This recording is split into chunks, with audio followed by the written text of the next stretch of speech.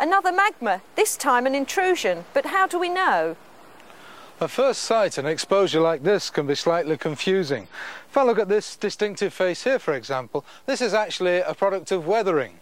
There are also some rather nice little patches of yellow and creamy white material that I can see in the foreground here and on the rocks here. But these are organic. They're actually encrusting the surface and they're lichen. What I really need to look at this rock properly is a fresh surface.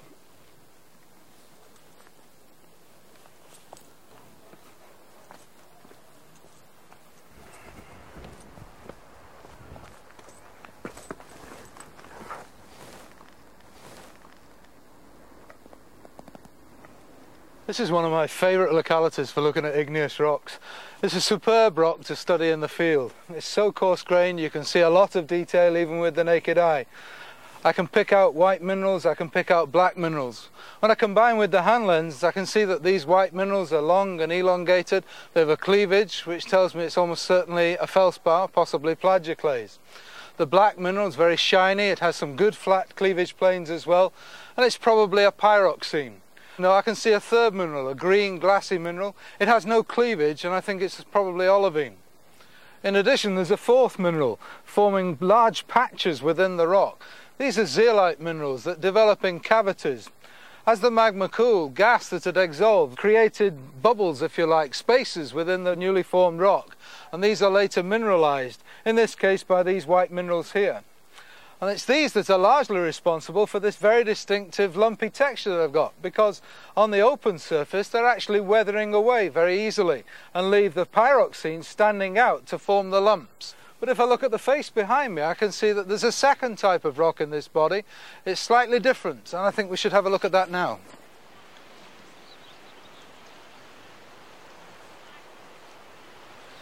I've now lost the lumpy texture that I could see at the previous spot. It's still very coarse grained, but now it's quite even grained. On the fresh surface, the mineralogy is the same.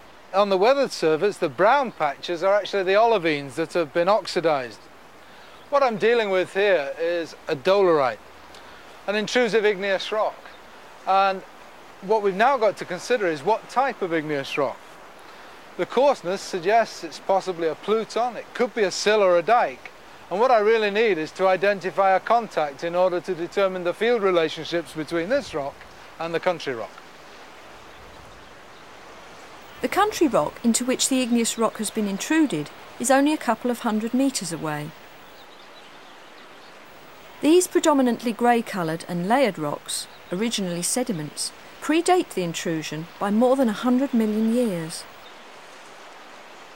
At the contact, erosion by the sea has exposed only a single bed of the grey sedimentary rock overlying the dolerite, the brown weathered surface of which is only just visible in the foreground. The contact of the dolerite with the grey rock isn't flat. In places it bulges upwards, showing that the country rock was heated to the point where it started to deform plastically. And you can just make out a glassy rind at the contact itself. This is what we call a chilled margin. Just below the chilled margin, the dolerite is fine-grained. Much more like the dolerite in this thin section.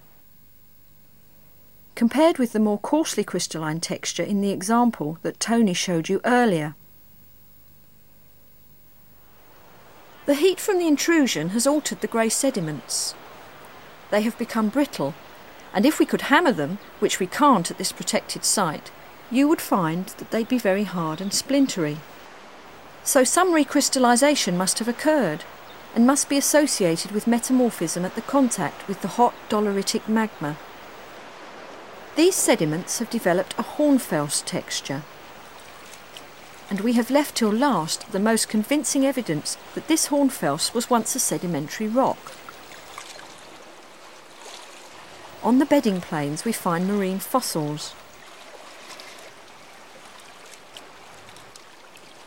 They're ammonites.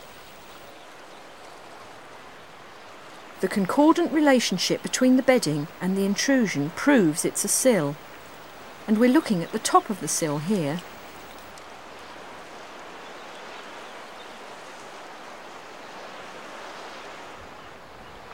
An aerial view of the whole sill at Portrush, exposed like this because nearly all the surrounding country rock has been eroded away.